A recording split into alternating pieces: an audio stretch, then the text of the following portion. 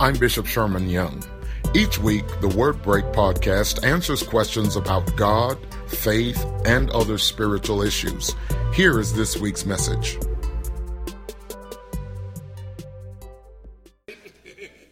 Second Corinthians chapter 1, and I want to preach to you about three simple words: trust in God. Trust in God. I'd like to read from Paul's writing, 2 Corinthians, chapter 1, and I want to break into the chapter at the 8th verse and a few following, and then skip to the 20th verse and a few following.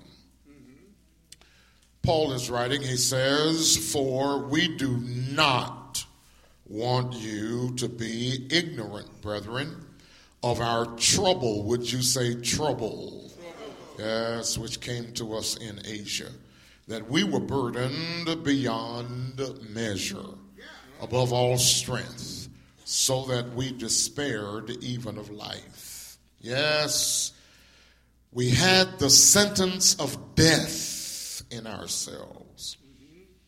And we should not trust, would you say trust, in ourselves, but in God who raises the dead, who delivered us, past tense, from so great a death, and does deliver, present tense, us, in whom we trust that he will still, future tense, deliver us. You also helping together in prayer for us, that thanks may be given by many persons on our behalf for the gift granted to us through many. And then if you shift down to verse number 20, Paul says, he continues, "For all the promises of God in him," capital H, "are yes, and in him," capital H, "amen, to the glory of God.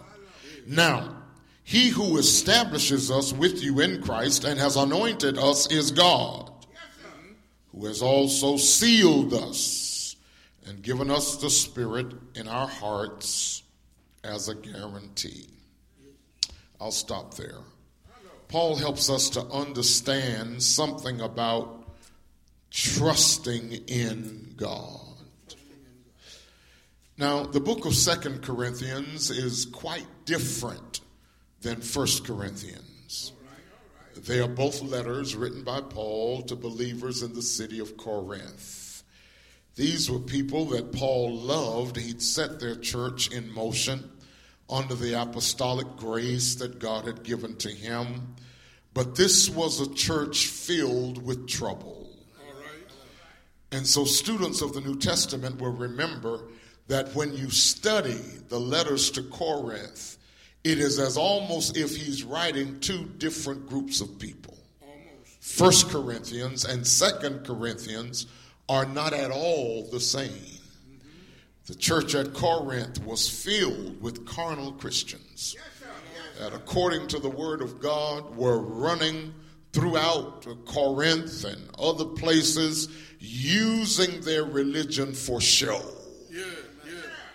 Their ministry was not sound. They were show-offs. They had spiritual gifts that they were using out of order. And in many cases, their public worship was nothing more than a display of flesh. When you read in 1 Corinthians, Paul takes the time to talk about a lot of what they were doing wrong. In chapter 1, he declares that they are called to be saints. But then he goes ahead and talks to them about their immaturity. And so by the time you get to chapter 3, he calls them babes or babies in Christ. He said, when I was with you, I wanted to give you the meat of the word, but you couldn't take it. And so I had to give you milk rather than meat.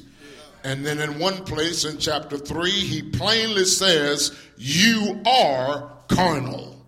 or you are worldly, or you are fleshly.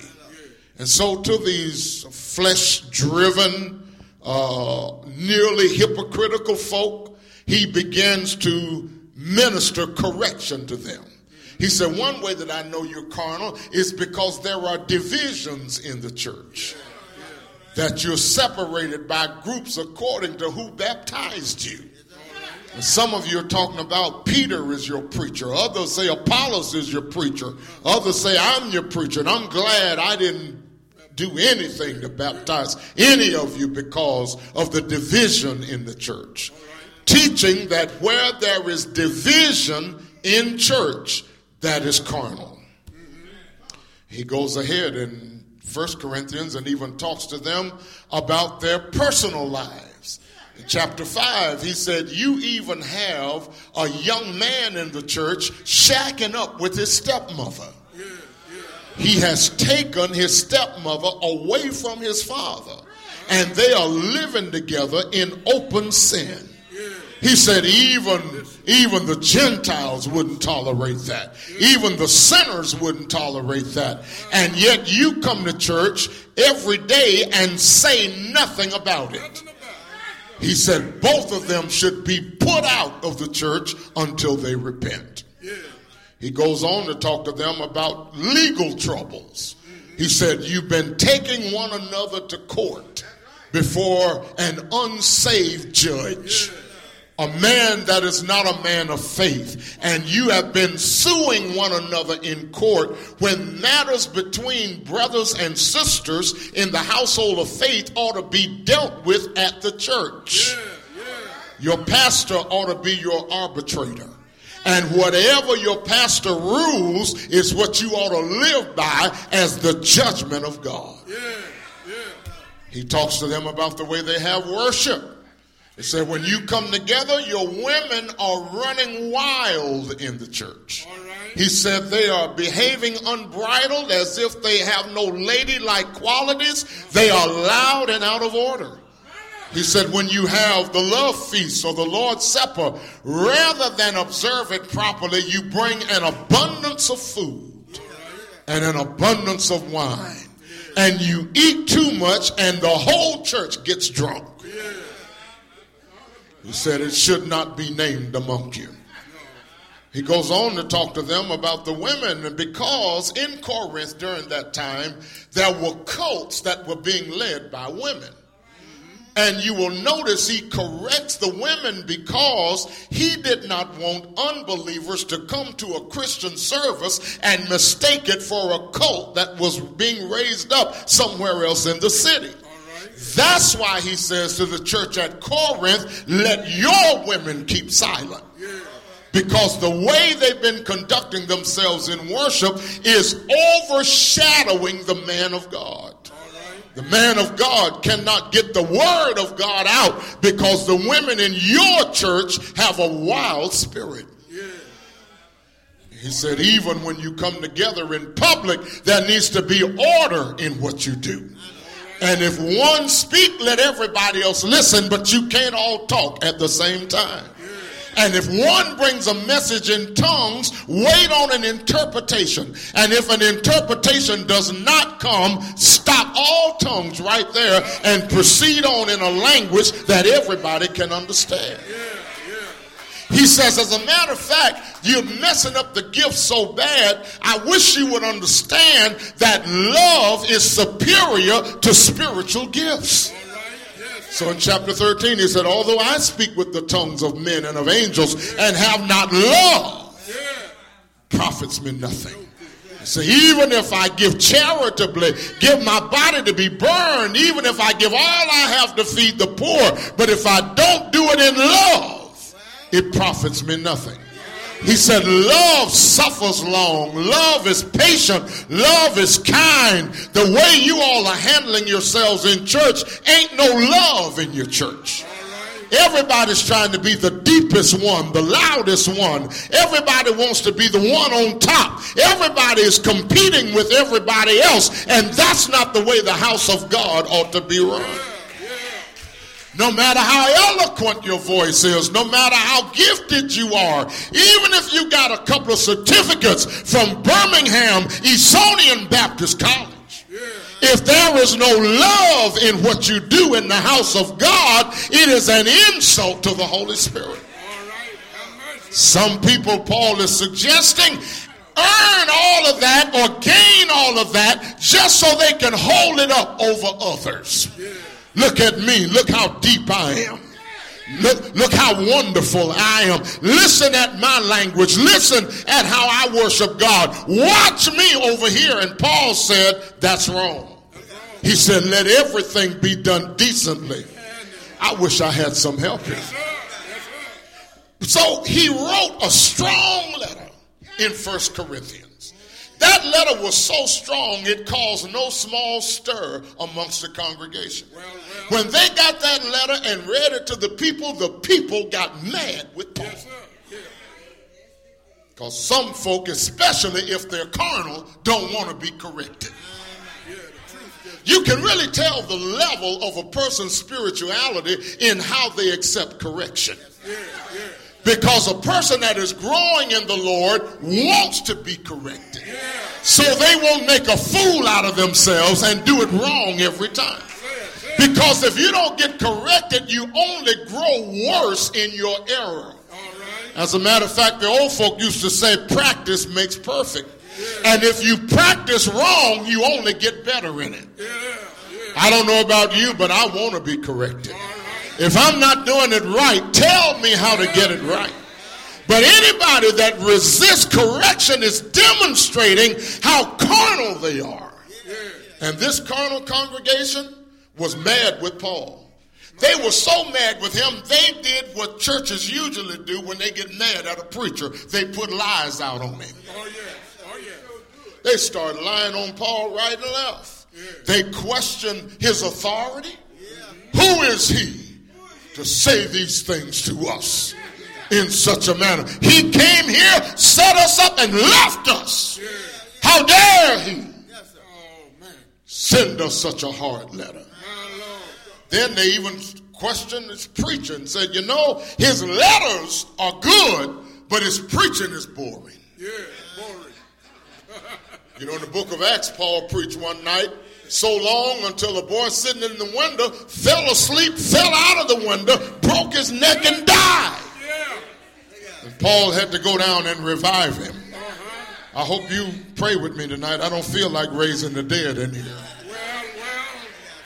Yes, sir. That's all right now. And even beyond that, they question his sexuality. He's traveling with Aquila and Priscilla. No doubt he likes men and women.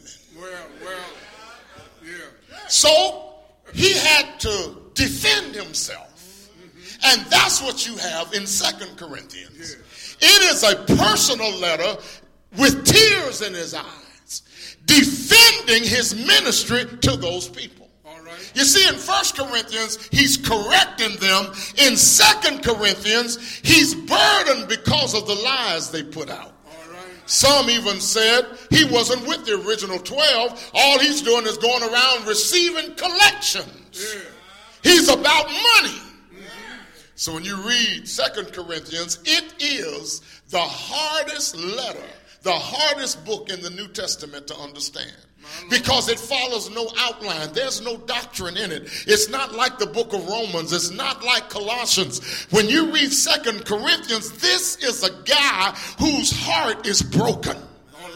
And he is writing to those that got saved under his ministry, and he is answering everything that they've said about him.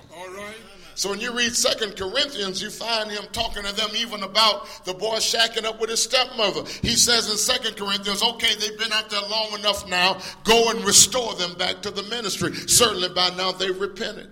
He talks to them about his own ministry and the burden that he carried. He reminds them that he was a Pharisee among Pharisees, that he had it really going on as a Jew, but he forsook all of that and left all of that behind to suffer for the gospel. He reminds them that he has served brokenhearted, he served naked, he served cold, he served shipwrecked. He's gone through trial after trial after trial after trial. He wants them to know he is a man of God. So it's in 2 Corinthians you find him saying those statements like, I've learned in whatsoever state I am to be content. I wish I had some help in that. It's in 2 Corinthians where he reminds them that although we are cast down, we're not forsaken. Although we are persecuted, although we are hunted like wild animals, God takes care of us. And he says this light affliction is but for a moment. It's in 2 Corinthians where he talks about being an ambassador for Christ and beseeching you in Christ's stead, be reconciled unto God. It's in 2 Corinthians that he wants them to understand that being a child of God ain't easy. And carrying the gospel for God is not a picnic. And in chapter 1, he opens chapter 1. His introduction talks about his trouble. In chapter 1, he says in verse 8, I read it to you, we don't want you to be ignorant of what we go through as sufferers of the gospel of Jesus Christ. We don't want you to be ignorant of the thing. We don't want you to look in the pulpit and think that we're glamorous.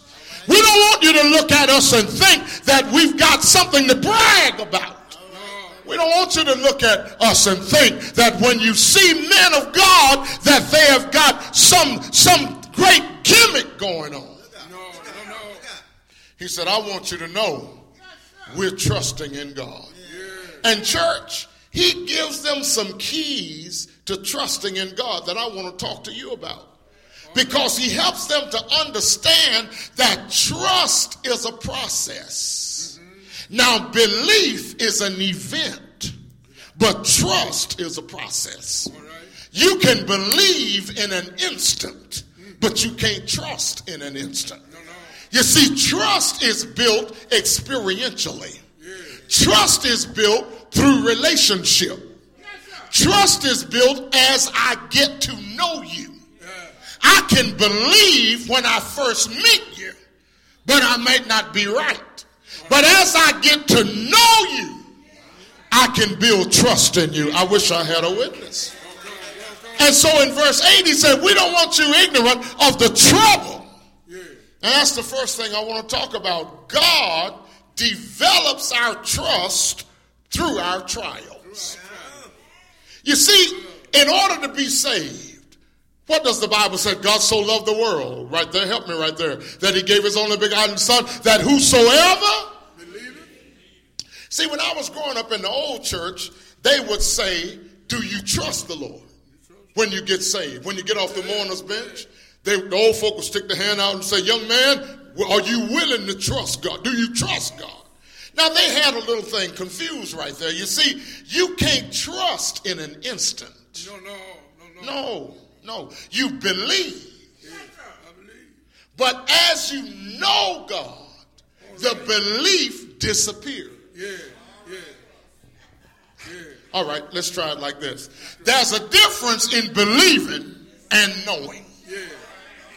How many of you believe I'm standing up here preaching tonight?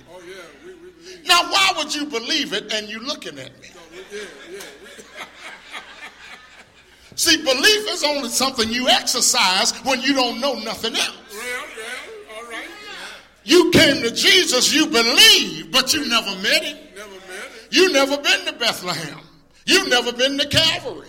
You never met him. You never been to the empty tomb. He didn't walk in Beulah 44 years ago and say, I'm here to attend the revival.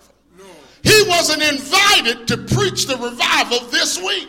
You ain't never met him. So when you first came to him, you believed what the preacher said. The preacher said, there is a God. Do you believe it? You said, he said, yes, sir.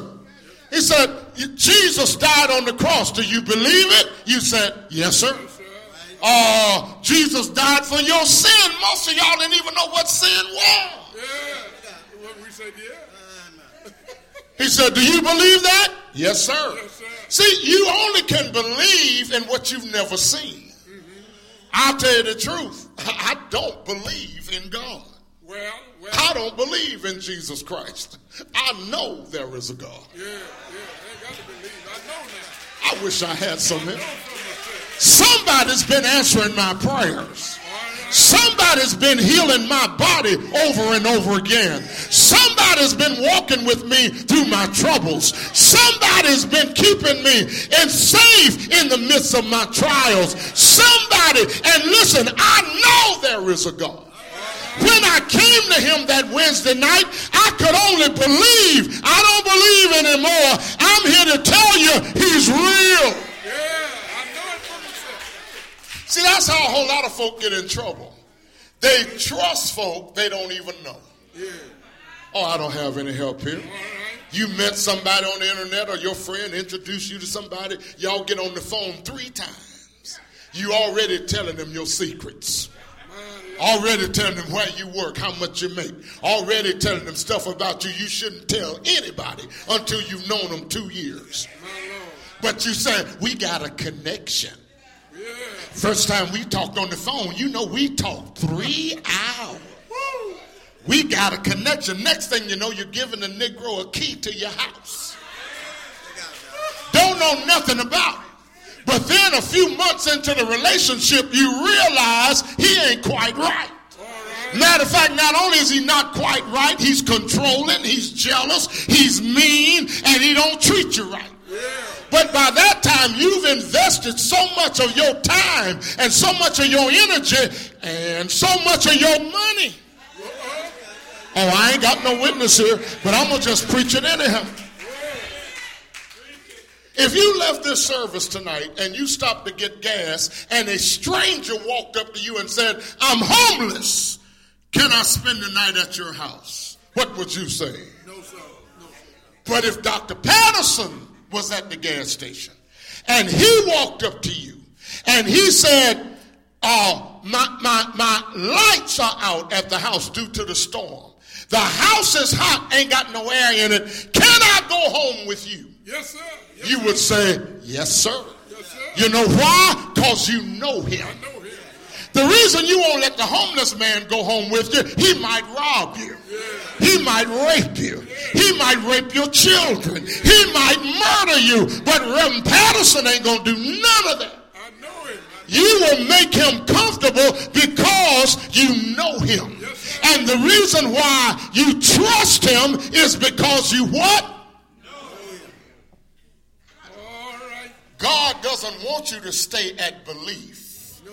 Belief is newborn faith. Newborn. Trust is faith with gray hair. Yeah. Belief is the beginning of your Christian walk. Trust is the maturity of your Christian walk. If you've been in church 10, 20 years and you still walking around there talking about you believe in the Lord, it's something wrong with your faith. You got some midget faith. All right. You got some underdeveloped faith because you don't believe in God. You have to know there is a God. What did Paul say? I know in whom I have believed, and I know, and I'm persuaded he's able to keep that which I've committed in him. What did James say? My brethren, count it all joy when you go through various trials, knowing this. You got to know. But baby, you can't know unless you've been through something. Why does God allow me to get in trouble? Look at what Paul said in verse 8. He said, we don't want you ignorant of the trouble we had in Asia. Now, he doesn't tell us what that trouble was. When we read in the book of Acts, we see where there was a great conflict in his life in Asia, and he could have been alluding to that. I'm not so sure if that was it, but here's what else he says in the verse. He said it was so bad, Right. death looked like it was imminent. There's another translation that says we thought about suicide. Yeah, yeah. That fight we had in Asia was so bad, we thought the only way out of it was to die. May I say this to you and you don't get mad with me? If you don't have some experience that is so bad in your life that it drives you to nobody else but God, you will never know him. Every true child of God that is serious about their growth in the Lord is going to have to go through something that God can prove himself real in your life. Oh, I wish I had a witness up in here that would tell you they've been to death's door. Or they were so depressed, it was so dark, that divorce they went through was so awful, that sickness was so bad, that job loss was so bad, until they didn't think they could make it through another day. That's why those old folk that raised us had stronger trust in God than we do. Come on now. We got it too easy. We got everything we want at our fingertips. We ain't got to go to the cotton field. I don't have a witness here. We don't have to go out to the well to draw water. And when you pull it up, it's full of bugs and spiders and weeds. I don't have any help here. On a hot day like today, 95 degrees, you didn't have to go in your kitchen and build a fire so you could cook. No, we've got it real easy. We don't even have to cook. We can go to the drive-through window. I wish I had a witness. If we want to eat at home, we ain't got to build a fire. We can turn on a microwave. I mean, we got it real easy. We don't even have to worry about the supply of water. We've got water in the faucet and bottles of water in the refrigerator. And so for us, life is so easy, we really don't know what it means to depend on God. But those old folk that used to sing Walk With Me, they meant that. Because they struggled every day. They didn't even have any meat to eat except the little skin they put in the peas. Might be lucky enough to have a chicken on Sunday, and if the preacher came, they couldn't eat none of that. I don't have any witnesses here. They didn't have health insurance. They had a medicine cabinet. And inside the medicine cabinet, they had castor oil, cod liver oil, mercurochrome. 3 6s. When they got the flu, they couldn't do an Alka-Seltzer. They had to do cow chip tea. Now, I know somebody don't know what that is, and I've never drank it, but that's when you take the manure out in the cow pasture, put it in hot water, and drink it to cure the flu. Now, you know you got to be sick if you got to drink that in order to make it. Yes, sir. Yes, sir. Good God Almighty. Friend of mine that grew up in Canada, his mother used to make that cow chip tea. And she had a real bougie brother who was my friend's uncle. And he would just talk about her. Mabel, how in the world y'all drink that stuff? That's just nasty. But that flu hit him one year. All right. Now, the flu is not what folk call the flu now. You just got a bad cold. But the real flu will put you in the bed. Your body will ache from head to toe. And that flu hit him one year, and he come dragging to the, Lord, Mabel, I'm so sick. Lord have mercy. Listen, Mabel, can you make me some of that tea? She said, yeah, John, I can make it. Lord, I'm so sick. If you just make me some, I sure will appreciate it. How long is it going to take? She said, well, it's going to take a while because I got to get enough of it. Then I got to boil the water. And, I got to build a fire and bottle. And I got to get together for you. He said, oh, Lord. He said, well, listen, can you break off a piece and let me be chewing on it?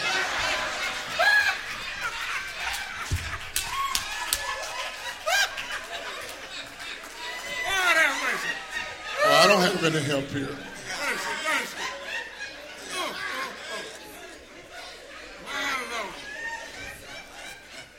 You eat chitlins for fun. They ain't chitlins for nourishment. Chitlins for you is an option. For them, it was a regular diet. That's why with all the money you all make, you won't pay tithe. All right. Because you don't know how to trust God. No. You ain't learned yet. See, if you had to go through what they went through and you made some money, you'd be glad to do the word of the Lord. Yeah. But because you hadn't really struggled, you get that paycheck, and the first thing you think about is how you going to enjoy the money. Yes, sir. Oh, I don't have a witness here. So you even get a bigger screen TV. You even get a shinier car. You even get a bigger house. You even take a bigger vacation, and you don't think about 10% is the Lord's. My Lord. So the Lord let you go through a recession to let you know without him, you can't make it. I wish I had some help. He let houses get foreclosed on. Cars get repossessed. Jobs closed down so that you will know it's only in God that we live and move and have our being. Paul said we had trouble. And that trust that we have, he said we had this trouble that we would not trust in ourselves, but in God. What does trouble do in your life? It turns your focus to God. Yes, it does. So when you hear somebody recite that passage, God is our refuge and strength, you say, yes! When you hear somebody quote the passage, the Lord is my light and my salvation, wait on the Lord and be of good courage, you say, yes! But when you ain't been through nothing, you can't shout. Oh, I wish I could find a witness. Dr. Patterson, he said, we trust in God who has delivered us. Past tense, who does deliver us. And in whom we trust will yet. Oh, your trust has to be for past, present, and future. And the reason why your troubles keep coming, look like every time you turn around something else happens, you got to keep your testimony updated. You know, faith will get rusty if you don't use it. You got to keep your testimony updated. Yes, sir. People sometimes they get them testify, but they want to talk about something happened 30 years ago. Yeah. Oh, I can tell you something that God did 30 days ago. Yeah. Because my testimony has been updated. It's like when I'd be in the house and the insurance man would come by. You remember back then the insurance man would come get the money. You couldn't pay online or put a check in the mail. Every Tuesday, Wednesday, he'd come knocking on the door. Yeah.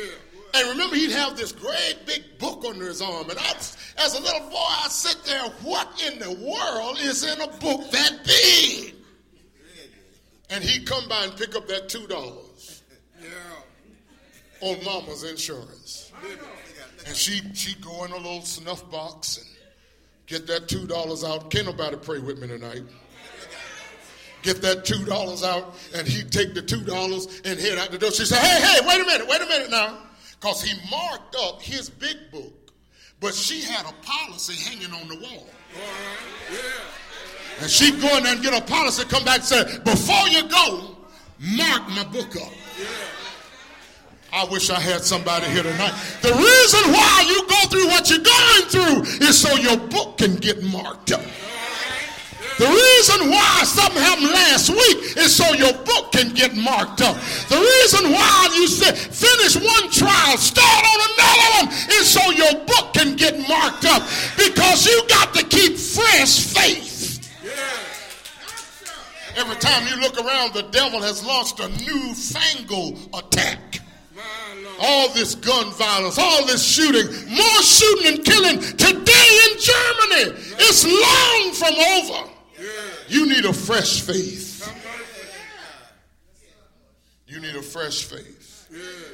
Past, present, and future, because continuing challenges update your faith. Here's the last thing, and let's go home.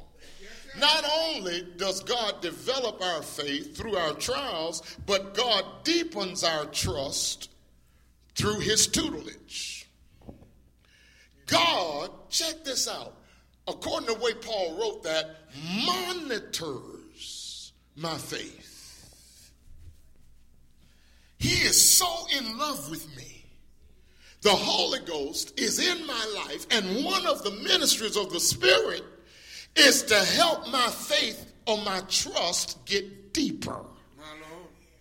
So he said, you helped us together by prayer. And since he mentions prayer, when he gets to verse 20, he said, let me tell you all this. All the promises of God in his word for you as a child of God are yes and amen. In other words, if God promised it, you can have it. That's right. I don't have any help here. Amen. So be it. What God promised Abraham, somebody help me say all the promises.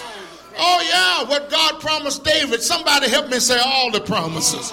See, I'm not a Jew. I wasn't born under the Jewish order. And I know the Old Testament is predominantly Jewish. And if God was only good to Jews according to his promises, that would exclude me. But I am in Christ. And Christ was Jewish. So everything that God promised Abraham, I also am the seed of Abraham. The Jew is the seed of Abraham by natural birth. I am the seed of Abraham by faith and spiritual birth. And if God told Abraham and Sarah something, Sherman got it too. Yeah. Yes, sir. Hallelujah. All the promises. Now, if you don't believe it, go on and live in default. But I believe it. I believe it. All the promises of God. And God answers prayer in three ways. Yes, would you say yes? Yes. Wait, would you say wait? Wait. And better, would you say better? Better. Now, I know some people say, well, you know, God answers prayer, yes, wait, and no. And God knows I know what you mean. I just can't find the verse. Yeah. Because every time Jesus brings up prayer, he answers, he said, ask and it shall be given. Seek and you shall find. Knock and the door. Are you scared? Knock and the door. Jesus said, whatsoever things you ask the Father in my name, he will do it. Say it. Jesus said, if any two of you agree on earth as touching anything, it shall be done by my Father in heaven.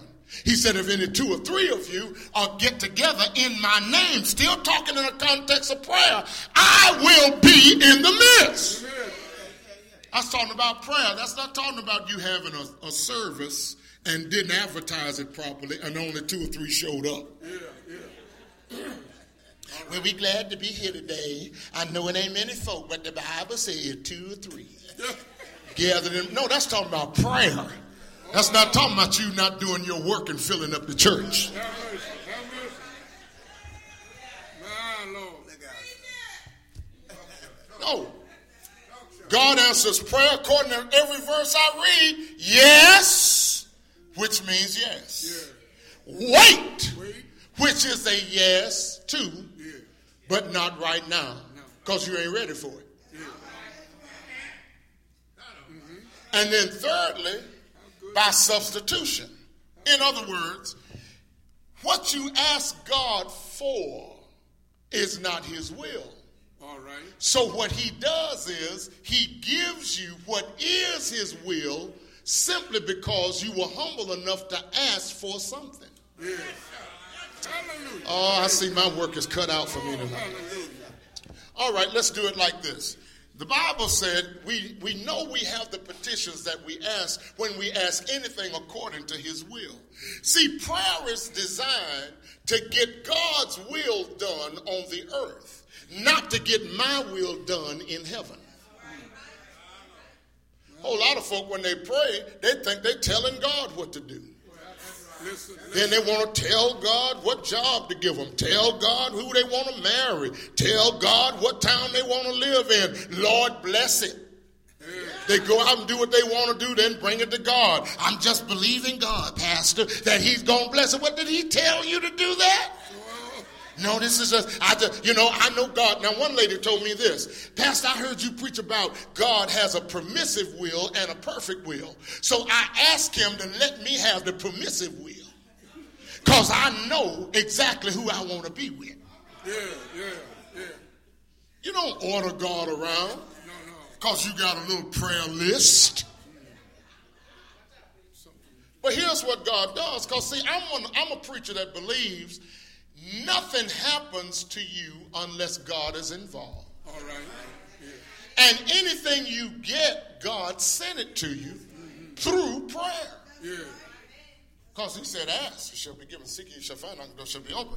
So let me prove this. How many of you have ever prayed for stuff and you never got it? Oh, yes, I didn't need it. Anybody? Ever prayed for it and it never came? Don't be scared. Oh, yeah, that's right. Get in the service. Prayed for it and never came. Never got it. All right. How many of you have ever got stuff you never prayed for? Oh, yeah. Well, here's what Paul said in Romans 8. It said when we go to pray, we know not the petitions we ought to ask for. We don't even know what we ought to do. He said, but the Holy Ghost makes intercession for us with groanings that cannot be uttered. You see, what happened is I asked God for an apple, but that wasn't his will. His will was for me to have a banana. The next thing I know, a banana showed up. I thought I was going to get an apple, but what I didn't know is the Holy Ghost is here with me. Jesus is there with the Father. When I pray, the Holy Ghost intercepts my prayer. And anything in it that's not right for me, because he is God, he fixes it for me. Then he emails it to Jesus. When Jesus gets it, being the Son of God at God's right hand, he hands it over, perfected by the Holy Ghost, to the Father. When the Father gets it, he doesn't even have to read it because it's been stamped in the blood of Jesus. He turns it over to the angel, and the angel brings me what I never really knew I asked for. Oh, I don't have enough Bible help in here. Listen, the very next verse in Romans 8 says, for he that searches the hearts knows the mind of the Spirit. Remember when you were in school and you took a test and you got some answers wrong and the teacher marked your paper and gave it back to you? And that answer that you put, she crossed out and wrote the correct answer on top of it. That's what the Holy Ghost does. When I ask God for an apple, the Holy Ghost is God. His ministry is to be with me. He looked at my prayer and saw me asking for an apple. And because he is God, he knows that God wants me to have a banana. So he crossed out apple and put in banana. When it got up to Jesus, Jesus knew it was already fixed. He hands it over to God, and God gives it to the deliverer.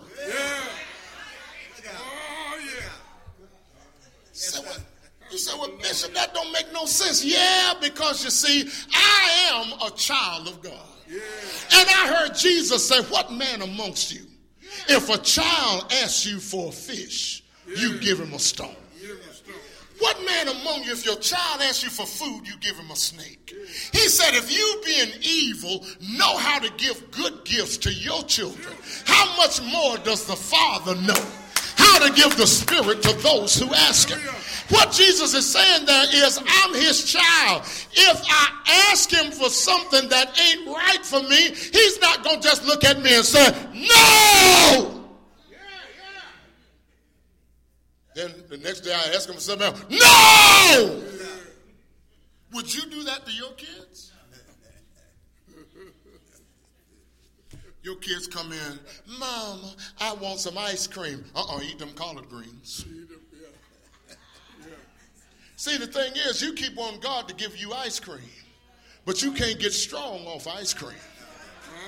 He gives you collard greens. You say, I'm tired of eating these collard. I'm tired of these struggles. I'm tired of these pains. I'm tired of going through these ups and downs. But God is maturing you. Because if he gives you ice cream on top of ice cream on top of ice cream, you're going to get fat. You're going to get lazy. You're going to get full of the wrong ingredient. So even though you ask for dessert, he said you got to eat your vegetables first. When you eat your vegetables, if you look around, every now and then he'll sneak in a little ice cream. He'll give you a blessing you weren't looking for. He will give you a benefit you didn't even know existed. I'm ready to go home now. But he said yes and amen. And then he said, and I'm through, last verse, now he which establishes us with you is Christ. Yeah. I'm through, but that word establish got me. And I got to say this before I sit down. The word establish, can you say establish? It's a great word. As a matter of fact, you know, there are several words that come out of the word establish. The first word is the word stable. So the verse could read this way. Now he that stabilizes you. Remember a minute ago when I said God answers prayer, yes, wait, and something better. What are you waiting on? You see, when God tells you to wait, he didn't turn you down. No. He starts working on you. All right. Now, some of us, God been working on for 10 years to answer affirmatively a prayer that you prayed. But he can't give you what you want because you ain't stable. All right. Yes, sir. Yeah. You ever gave somebody something that wasn't stable? Yeah. Hey, you ever seen a person get some money ain't never had none? Come on now. Maybe an inheritance or a gift, or maybe they lucked up and won some lottery money. How long you think they keep it? Not long. Because they're not stable. They're giving it away, loaning it. They got, you know, some people get some money, they got to get a whole family something. Start off with mama, then daddy. Then here come the sisters and the brothers. Then here come the nieces and the nephews. Then here come the cousins. And the next thing you know, you're poor, not poor, poor all over again. Because you're not stable. God would be a monster if he blessed me beyond my capacity to handle it. Yeah. Let me try this out because y'all didn't say nothing there. God would be a monster if he gave me what he knew would crush me. You ever seen folk testify in church, God gave me a car, hallelujah, and they can't even put tires on it. The Bible says the blessings of the Lord are without sorrow. God ain't going to give you no car and you can't afford the maintenance on it. All right. If you got a Volkswagen budget, don't be buying no Cadillac. All right. I wish I had a witness around here. If your budget is for a 2004 automobile, don't be trying to buy no 2014, 2016, talking about God. Yeah. All right. God would be cruel to bless me with something I'm not ready to handle. All right. So you know what he does? He seasons my life with the peppers of trouble. All right. Yes, sir. Oh, trouble will make you get stable. Yeah. In a hurry. Oh, yeah, trouble will make you stop running your raggedy mouth all the time. Trouble will make you stay at home on Friday and Saturday night. You get in enough trouble, you stop running all over town causing trouble. I wish I had a witness. You got to go sit down in jail for a little while, or you got to go somewhere. You sit in the hospital for a few nights. You will calm yourself down. Some of you worried about your children, but they're in God's hand. And you say, but that boy stays in trouble. How you think God is going to stabilize him? Trouble establishes us.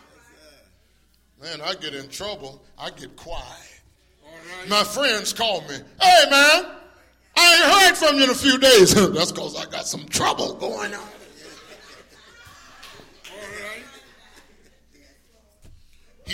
Everybody say he establishes us. He stabilizes us. Have you ever tried to eat on a table that wasn't stable? Yeah. I was in a restaurant. We're sitting at the restaurant in the table, and the table rocking back and forth, your tea splashing, water splashing. But if you call for the server and say, hey, this table ain't stable, what can you do for my unstable table? What they'll do for the unstable table in order to stabilize your table, they will often take paper or matchbooks and get down underneath the shortest leg and build it up so your unstable table can become stable. When your life is unstable, what does God have to do? Sometimes he got to get underneath the weakest area, the shortest area, and he's got to build it up through some ups and downs. He's got to force you to go to your prayer room. He's got to make you fast every once in a while. He'll make you come to church more often. He'll make you dig deeper in your treasures because you're looking for a harvest. He will stabilize your unstable table. But not only the word stable, but the word balance. Can you say balance? Say it again, please. He will give you what? You know, some saints ain't balanced right. Some saints are too worldly. And other saints are too deep in religion. You know, I met some church folk, they got, the Bible they carry looks like the pulpit Bible up on the pulpit. And every other word is praise the Lord, hallelujah, thank you, Jesus.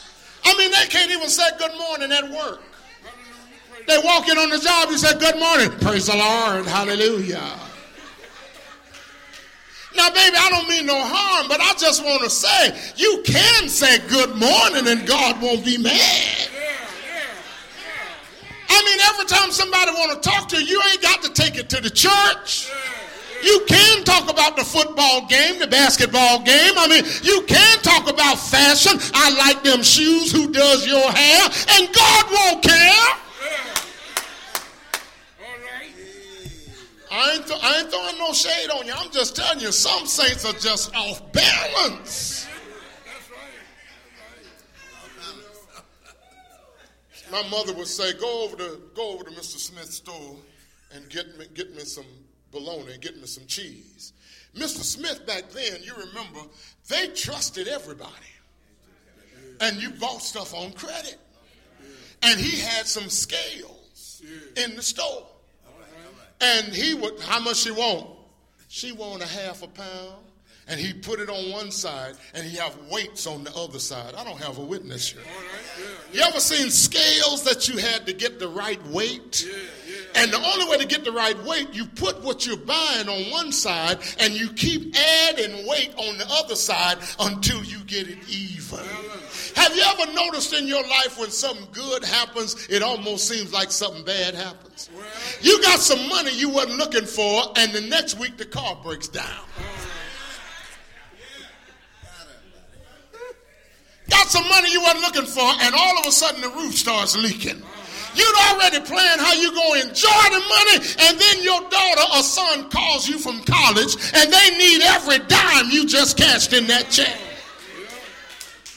See, God will send you enough blessing to keep you happy, but he'll send you enough trouble in order to keep you praying. Because if he kept on piling up goodies on one side and then pile a little weight on the other side, you'd get off balance and topple over. Can I give you one last one and now we're going home? Poise. The word poise comes out of the word establish. Everybody say poise. See, we black folk, we understand poise. That's when you're cool. That's when you're calm, collected.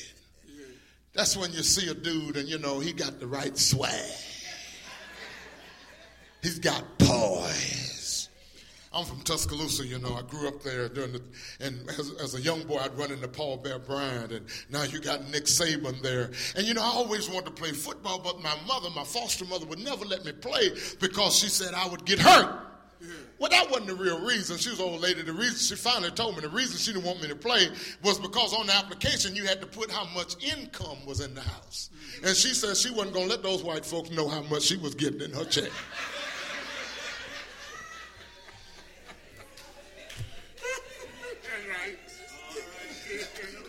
So I couldn't play football. I could only go to the practice. But you know what I noticed, Calvin? Yes, sir. Even with Alabama, even now, Saban developing quarterbacks. And he takes some guy. We don't get the best quarterbacks in Alabama. We just get some fellas from somewhere. Yeah. The best quarterbacks, you know, they're over in Mississippi, they down in Florida, they somewhere. And Saban picks these guys up, and he teaches them poise.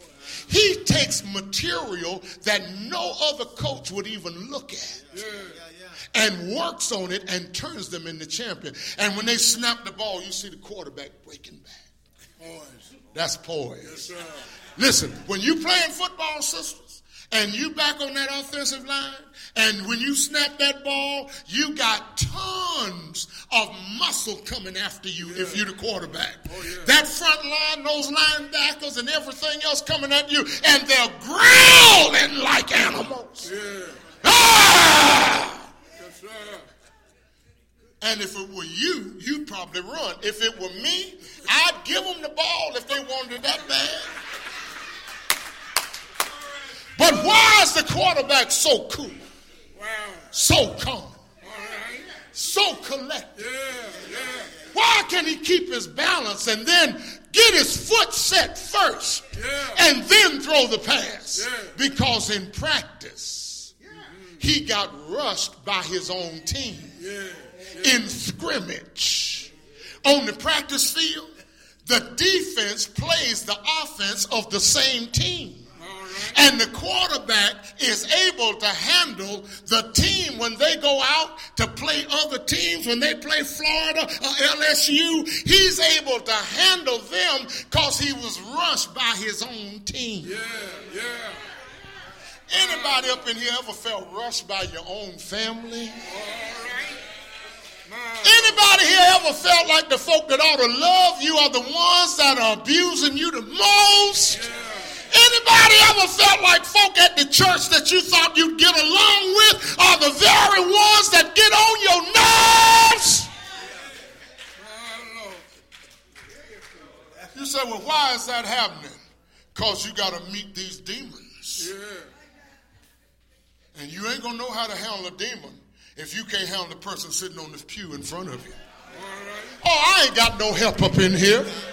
You're not going to be able to handle the devil if you can't handle your brothers or sisters or your own children or your husband or your wife. If you fall apart because your family got on your nerves, what are you going to do when you have to meet the devil?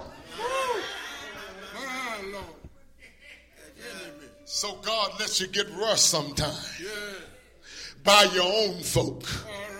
So that when he calls you into his work, you'll have poise. Which means you'll have the ability to do the Lord's work without breaking a sweat. You know, I heard them say on television, never let them see you sweat.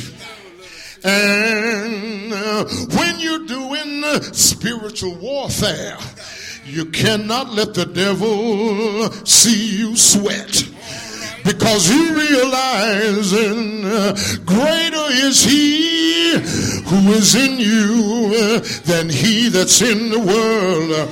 You know why some people can't evangelize is because they're scared.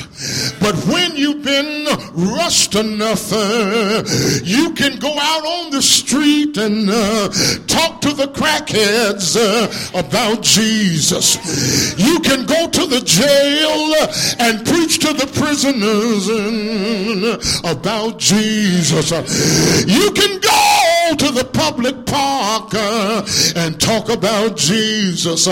And when you see people who have a bad attitude, you can love them anyhow. Sometimes Lord lets us get rested so we can have poise. And I heard Paul said, we are trusting in the Lord who establishes us. Oh, yes, he does. And I want to close, Beulah, by telling you, trust in God at all times. You know, time is filled with swift transition. Not on earth unmoved can stand. Build your hope on things eternal. Hold on to God's unchanging hand. I want to tell you this, my hope is built on nothing less than Jesus' blood and righteousness. I dare not trust the sweetest frame, but wholly lean